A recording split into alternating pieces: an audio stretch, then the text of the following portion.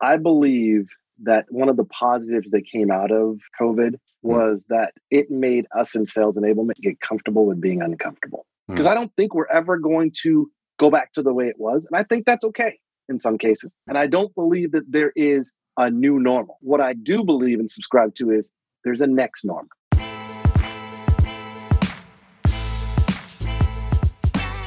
Welcome to the State of Sales Enablement podcast with your host, Felix Kruger. Insights and actionable advice from B2B marketing and sales experts that share what it takes to achieve sales enablement excellence. My guest in today's episode is a sales enablement leader with over 20 years of experience working with some of the most iconic brands in B2B enterprise technology. These brands include Marketo, Oracle, NetApp, Salesforce, and more. He has recently been awarded the Sales Enablement Lifetime Achievement Award by Selling Power magazine and has also been named one of the top 10 LinkedIn sales and marketing influencers. His recently published book, Sales Enablement 3.0, is a blueprint for sales enablement excellence that has achieved instant category bestseller status. Today, I'm speaking to Netscope's VP of Field Enablement, Roderick Jefferson. Roderick, thank you so much for joining today. Felix, thanks for having me. I am absolutely honored to be here. I have to say, when I first looked at your LinkedIn profile, it pretty much looked like a profile that you would make up if you wanted to position yourself as a thought leader in sales enablement. Tell us briefly about what your career journey has been so far and what you do now. First of all, thanks for that. I've never actually heard it described that way. That's an interesting way to look at it. From a background perspective, I'm a sales guy. I started out as a BDR inside biz dev rep, dialing for dollars, and did well, got promoted to AE, went to President's Club a couple of times, and then got promoted to sales leader, which I promptly turned down because I realized at the time that I absolutely loved the process of selling more than I did taking down big deals. So as any good salesperson did, talked myself into a new role of regional trainer. So I went to my sales leader and said, what if I could take all of my tools and templates and such, which were pretty rudimentary at the time, to be honest, but spread that across the entire region? And he said, well, you've got a new job. And so that was my first foray into training. And from there, I moved into, and I've run enablement at Siebel Systems, Network Appliance, eBay, HP, Oracle, Salesforce, and Marketo. And then I decided, because I'm a masochist, why not go out and consult on my own, right? No, in all seriousness, what I wanted to do was I felt like I'd gotten too ivory towered and I was becoming more of a theorist than a practitioner. So I wanted to get back in and get my hands dirty again and roll up my sleeves, and was very fortunate. Companies like American Express and Uber and Olympus Medical and Showpad and Integrate were clients. So did well, but then realized I really missed running a team and being part of a leadership team and grooming. And most importantly, I started to feel like kind of the fixtures of broken things and broken people because I never got a chance to see the actual end of projects, just putting things together and then moving on. And so before I step off of this, I will say I am honored to say that I'm actually the person that coined the phrase sales enablement and thus wrote the book on it as well about 15 years ago. And it's interesting. And I always say that if you ask 10 people what sales enablement is, you'll probably get 12 answers. And none of those answers would be wrong. It's all dependent upon where a company is in the maturation cycle and their growth cycle. Yeah, absolutely. I love what you said about creating your first role. I think that's a pitch hardly any sales leader would turn down if somebody tells them, okay, how about I make your sales team better? What leader's going to say no to, I can get more people productive faster and more productivity per head and potentially more people going to President's Club? They're not going to say no to that. Exactly. And that's exactly what happens. Like at all the companies that you mentioned, Oracle, Salesforce, and so on, you occupied global leadership roles in the sales enablement space. How did you go about scaling sales enablement? Because it's such a fine art in terms of how you navigate metrics versus the soft skills that you need to really engage people and really grow salespeople. How did you scale that approach across regions? I'd say it's both an art and a science because there are actually some metrics that put around it. But when I look at an organization and I step in and I've already done my assessment and all that fun stuff, and I look at whether or not we have enough resources, what I do is generally take a global regional approach. I want someone that's in the regions because to me, sales enablement is about being a part and an extension of the sales team. It's not sales scribes, it's not sales support, and it's certainly not sales servants. It's literally a partner that sits in. So I want someone that's going to sit in with the leadership teams in their team meetings, be an active part of the QBRs, and be enmeshed and ingrained into the sales team so that they can sit and also listen on calls. And I believe you need someone in dirt to actually get that done, someone that understands the cultural differences and how business is done. So always at the program manager level, these are the folks that literally are the eyes and ears that sit in on the meetings. They find out what the pain is. They come back and we help to diagnose it. And on the diagnosis side, sometimes it's aspirin or Advil. Sometimes it's Vicodin. And sometimes it's an extraction or an amputation to stop the bleeding right away. So they're all a part of this piece. And then you start looking around and you say, okay, we've got sales engineers, we've got BDRs, biz devs, sometimes SDRs. Then you've got post-sales, the customer support CSMs or CX.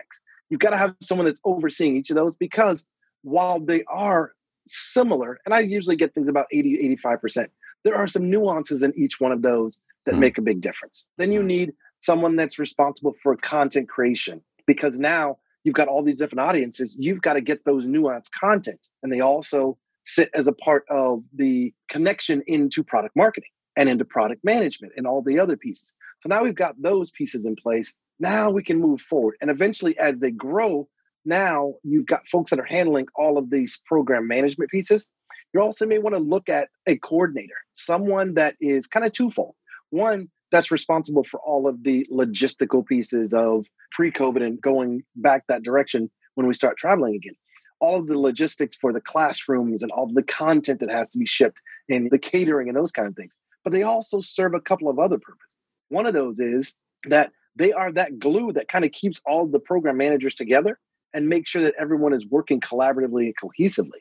And because of that, I don't look at this as an internship or an admin for the program manager. No.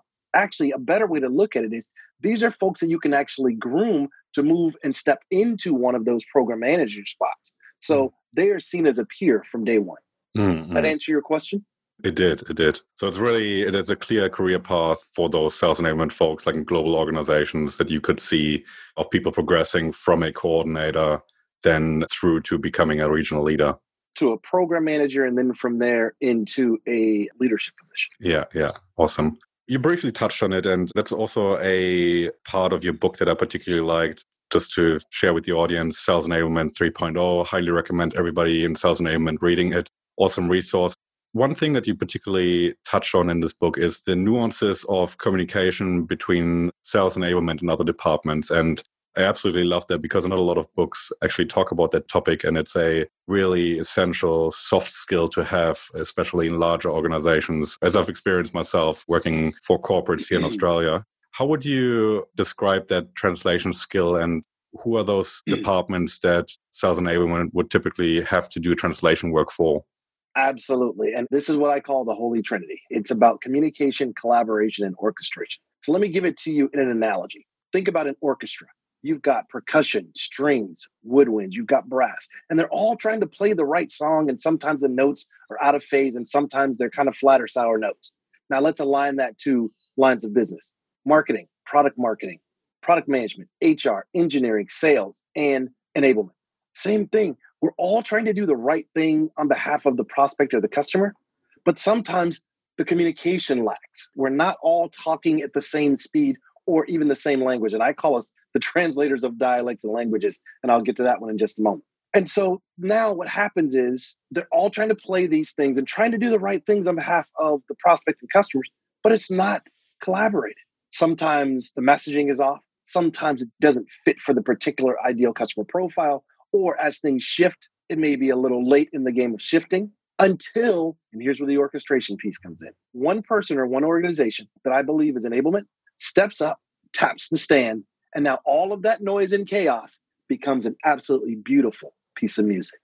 That's what enablement does. We are the connectors. We're that hub that spokes out to every other part of the organization. And to that translators of dialects and languages that I mentioned earlier, I think we've got to be able to speak all those languages: product marketing, product management, etc. And don't expect them to speak sales enablement ease. And here's how I've done it successfully in my career. I'm still an old sales guy at heart, so I love to go and listen on calls. And so now I listen to a number of calls and I come back and I say, product marketing.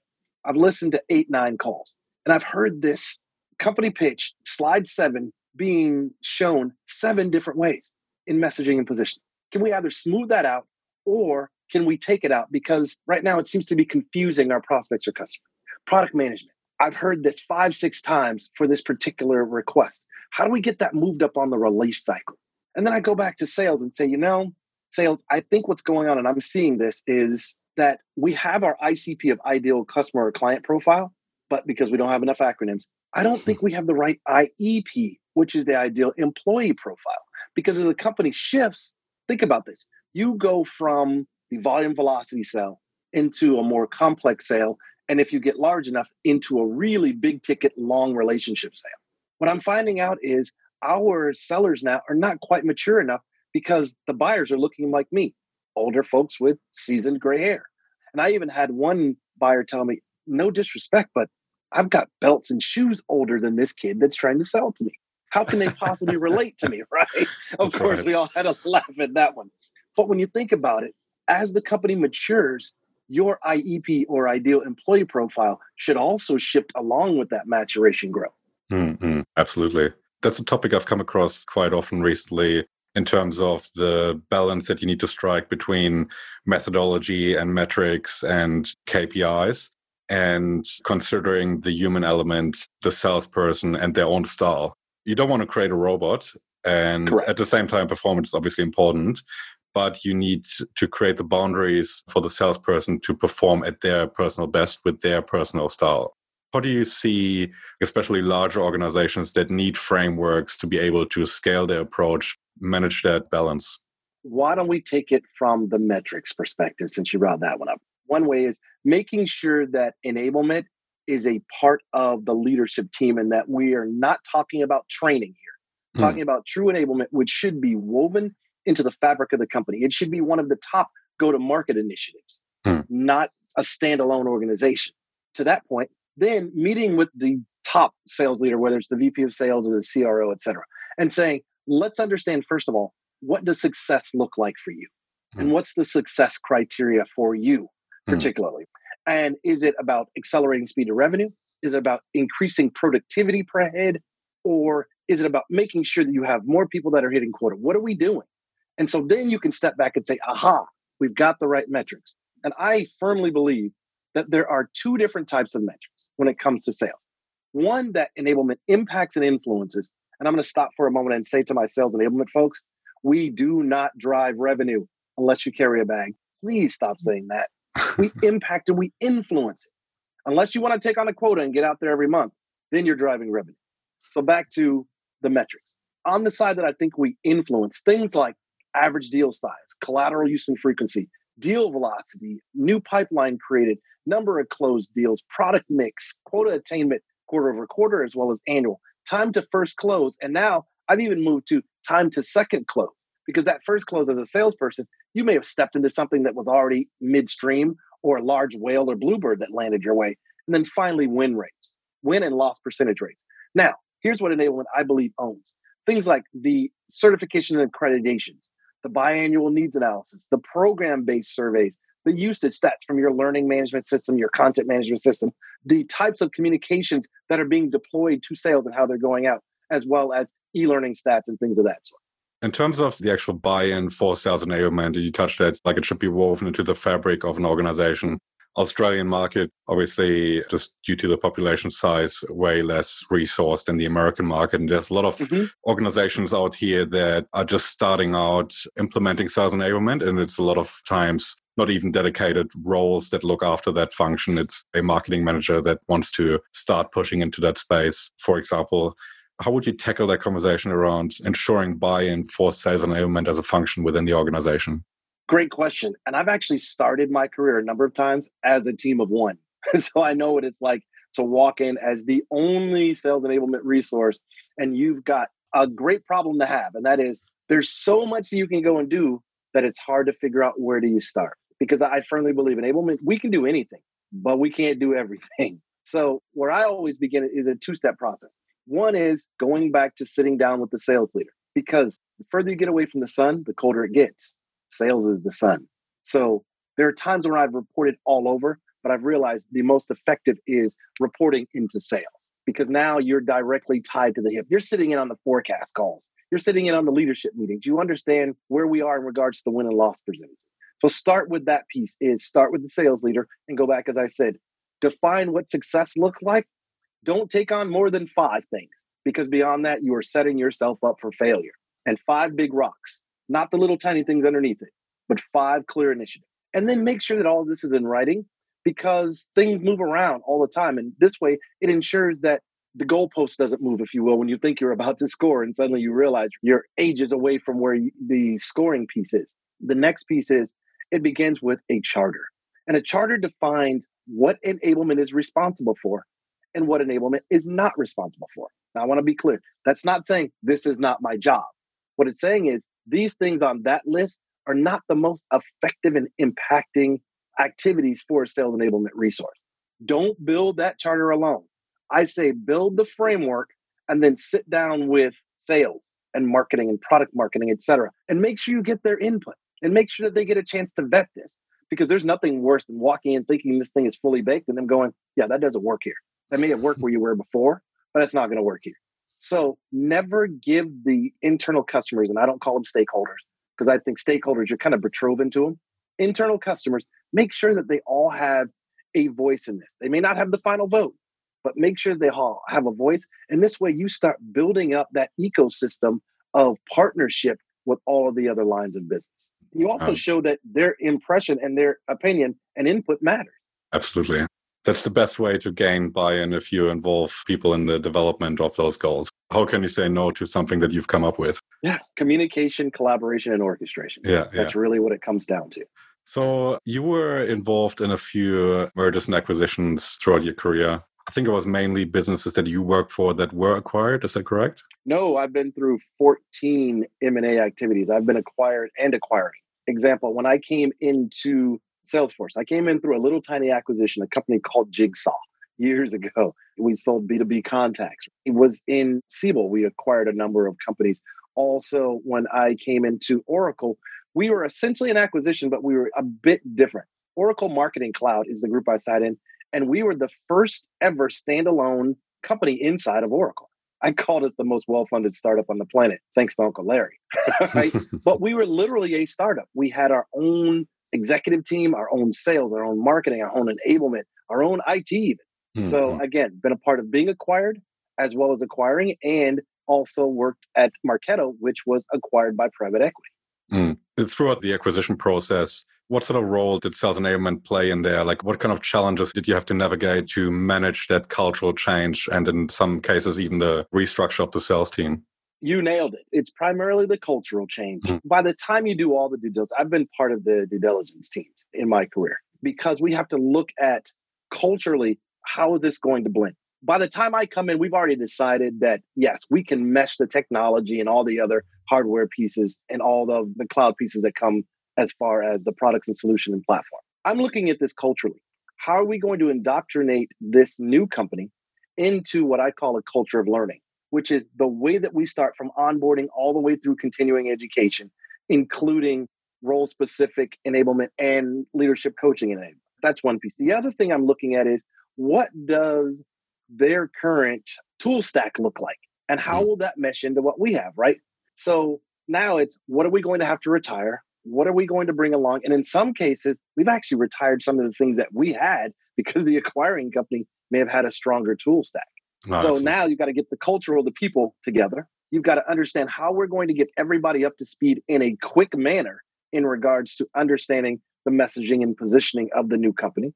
You've got to make sure that the cultures match and mesh, and explain to them in a very, very nice, caring, and loving way that we acquired you, so there's going to be some changes. And then easing them into those changes as much as you can, and making sure that you've got all of this documented and that there's a consistent, scalable, and repeatable process in place to do it. You're not recreating the wheel every time it happens.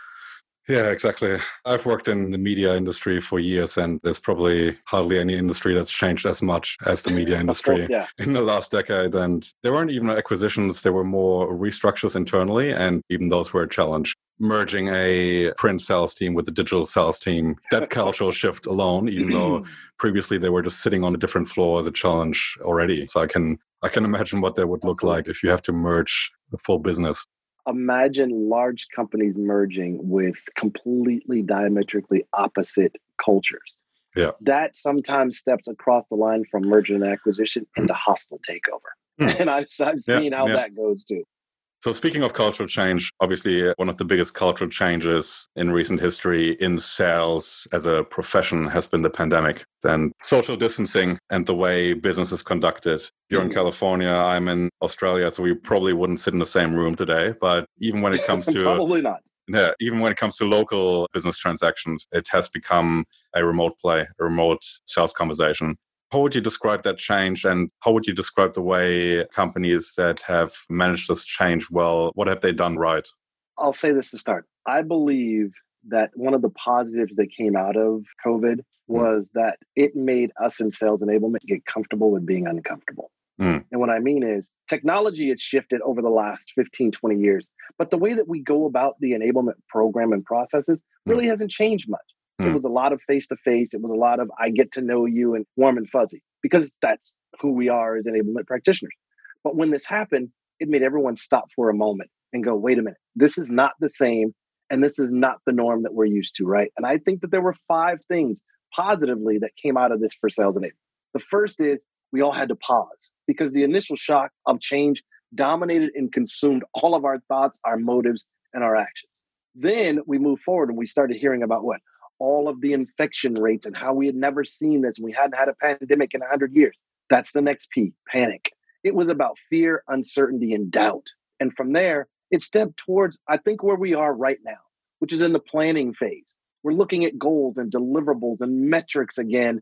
Even hiring is starting to pick up again. So there's a lot of optimism that's going on. And the next phase, I believe, for us is progress. That's where you start to see excitement and optimism and advancement and things starting to get back to close to normal. And I want to talk about that in a moment. And then the final P is prosperity. We will get there where we'll see success and expansion and growth and mergers and acquisitions and those things happening again. But it's going to take some time because I don't think we're ever going to go back to the way it was. And I think that's okay in some cases. And I don't believe that there is a new normal.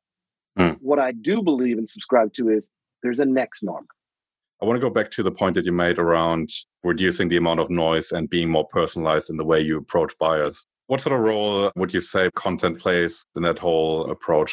Content is a huge piece in that because we don't get to deliver content the way that we used to. We also don't have as much flexibility and leeway.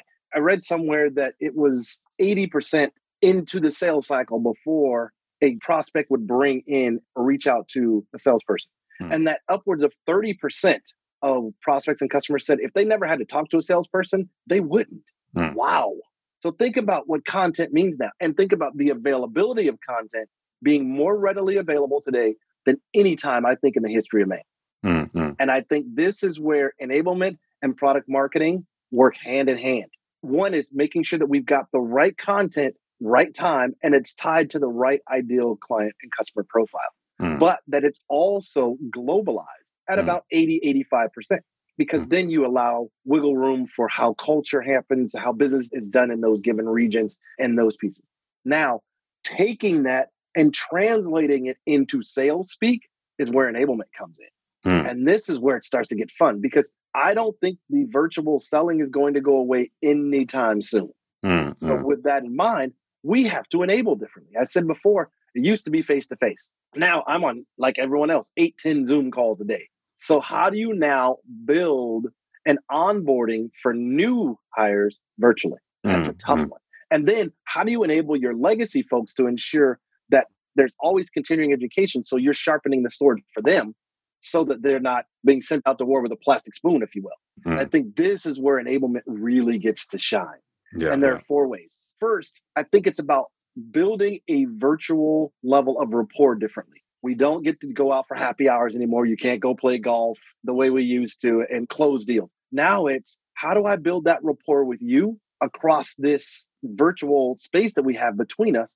And how do I make it so that it comes across as authentic and real? And I think it's actually pretty simple, but it's harder to do. And that is stop selling products, stop selling solutions, stop selling platforms. And if you're going to sell, The only thing you should be selling is the experience that this prospect or customer can get by only partnering with your company. That's one. The second is about creating a virtual community. It's now imperative that you have that content management system where your sellers can go to one location, not 4 or 5. They're not going to go to that many. They're going to start making stuff up, or they're going to start borrowing it from the person that's nearest to them or the rock stars that are being successful. So building that virtual community of content and assets. And again, this is where enablement and product marketing get to partner. The company I'm at now, we meet on a monthly basis. We pull the top and the bottom 20 assets out of our content management system. And we now are putting in a content retirement process so that we can sunset the old stuff. We want it to be as fresh and new as possible for our sellers.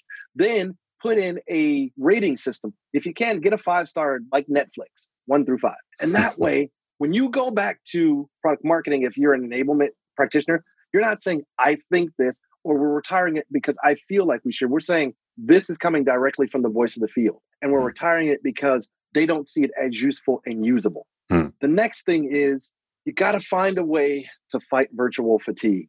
Like I said, we're all on 8, 10 Zoom calls a day. And the way I look at it, there are 3 components.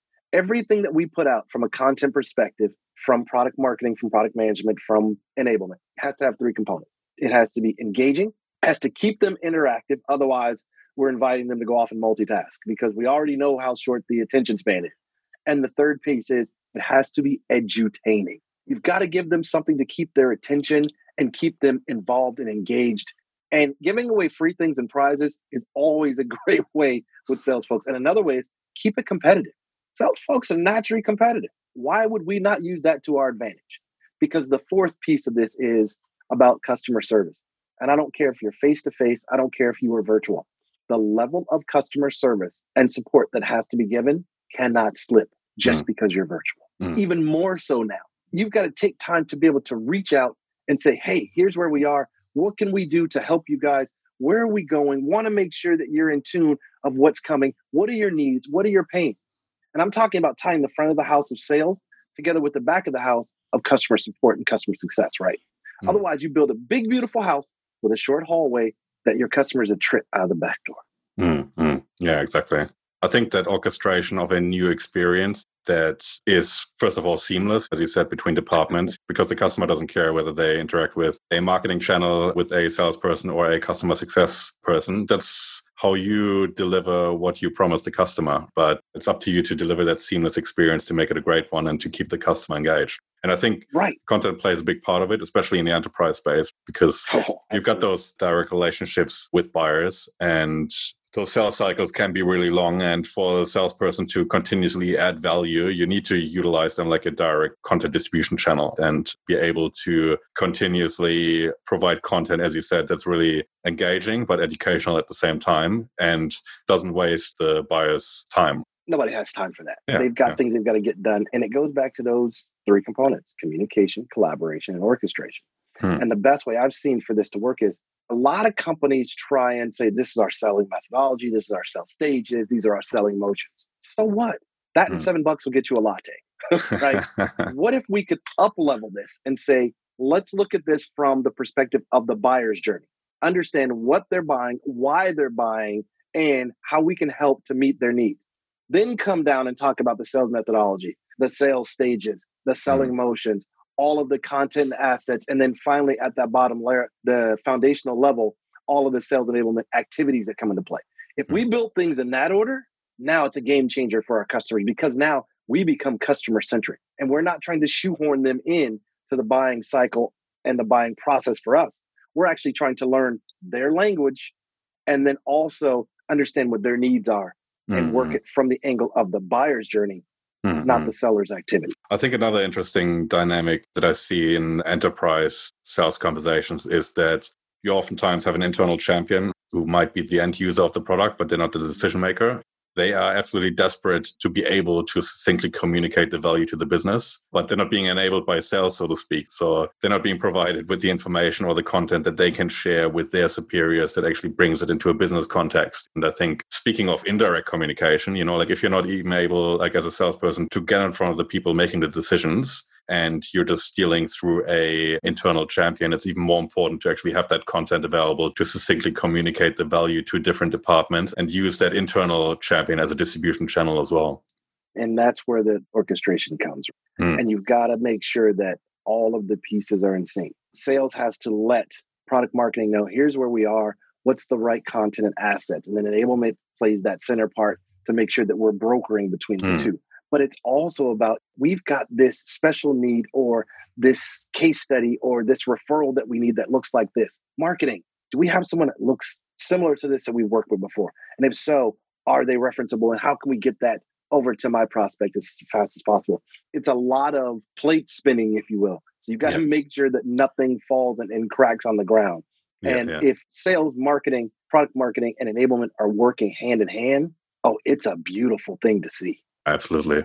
In your book also, you speak about the evolution of sales enablement and where it's come from and where it's going. What are your thoughts on that? Like, what's next for sales enablement? I think that it's about sales enablement getting away from being viewed as the fixers of broken things, being viewed as coordinators, schedulers, or even just training. And I think enablement has an opportunity to play a huge role in the go-to-market strategy of a company. And what I mean is woven into the fabric. And if this is done from the top down, now it's no longer a sales enablement initiative. It's a go-to-market activity. And so now you're working with all of the different lines of business, and we're all working in concert together to move forward. And I think that enablement has an opportunity, certainly, to decrease time to revenue, to increase productivity. But more importantly, I think we have an opportunity to put programs in place that can help our prospects and customers, especially in today's market, maintain the customers that they have today and grow them. I think we can help them mitigate risk. I think we can help them reduce costs. And at the end of the day, I think that enablement will become a strategic component of companies rather than seeing as a byproduct of a company. I love that. And from a technology point of view, where do you see some of the emerging technologies that are being involved in taking sales enablement to the next level? I think that AI is actually going to be a big piece in machine learning. And it's happening right now. Companies are taking things from a metrics perspective and tying AI into it.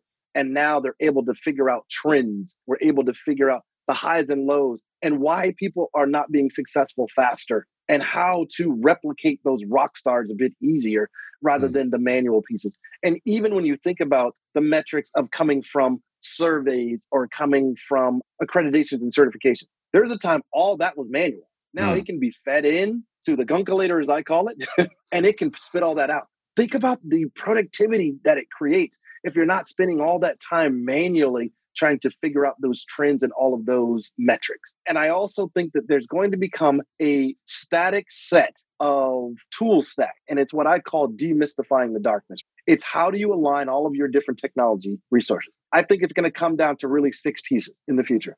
A learning management system and content management system. Then you're going to have your prospecting and your sales reporting tools. You'll also need your marketing automation tools. Of course, you're going to integrate your communication tools. And then what I call sales enablement platforms. And then finally, those revenue intelligence listening tools where you can do coaching in real time rather than having to wait until later as a lagging indicator. I think that the fun is just getting started for sales enablement and how we can actually help sales folks and help customers. Can you tell I love this? I can. So from your perspective, I always like to ask that question just to pass on the knowledge and the love to the sales enablement community. From your perspective, if somebody's just started out in sales enablement, what career advice would you give them? And somebody who for the first time tackles a global sales enablement role, what advice would you give them? I'm going to give them similar advice. And that is, 1, make sure you never give sales what you think they need. Always go and ask the questions and vet and build along with them. 2nd, remember, you've got to be that hub that spokes out to every other part of the organization. So make sure that you build relationships with each one of those individual lines of business. And then thirdly, you can't hope that you've got the right tools. You can't hope that they're going to understand what you're looking for. You can't hope that they're going to believe in you. You can't hope that you're going to be successful. Because if you've seen anything I put up on social media, Felix, my favorite hashtag, hope is not a strategy. I love that.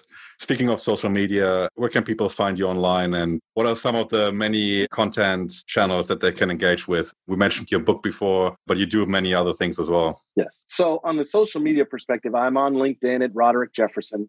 I'm also on Instagram at Roderick_J_associates. You can find me on Twitter at The Voice of Rod. If you are just starting out moving into sales enablement, I've been fortunate enough to create a baseline online course through Udemy that literally will walk you through everything I've talked about today at a deeper level. And I'm actually giving away some of my tools and templates inside of the course as well. So I want to make sure that everyone has access to these things. That's the great thing about enablement. We don't harbor and hold on. We don't feel like we're valuable because of what we hold on to. A true practitioner, we know we're invaluable because of what we share. So there's that. And the final piece is, if you are a practitioner thinking about going to practicing as a sales enablement practitioner, or if you're in sales or marketing or any of the other groups, the book is actually written for you. It's about communication. It's about collaboration, and it's all about orchestration. You can find it on Amazon globally. Awesome. Roderick, on that note, thank you so much for joining. It was great to have you on the show. Thanks so much. My absolute pleasure and honor.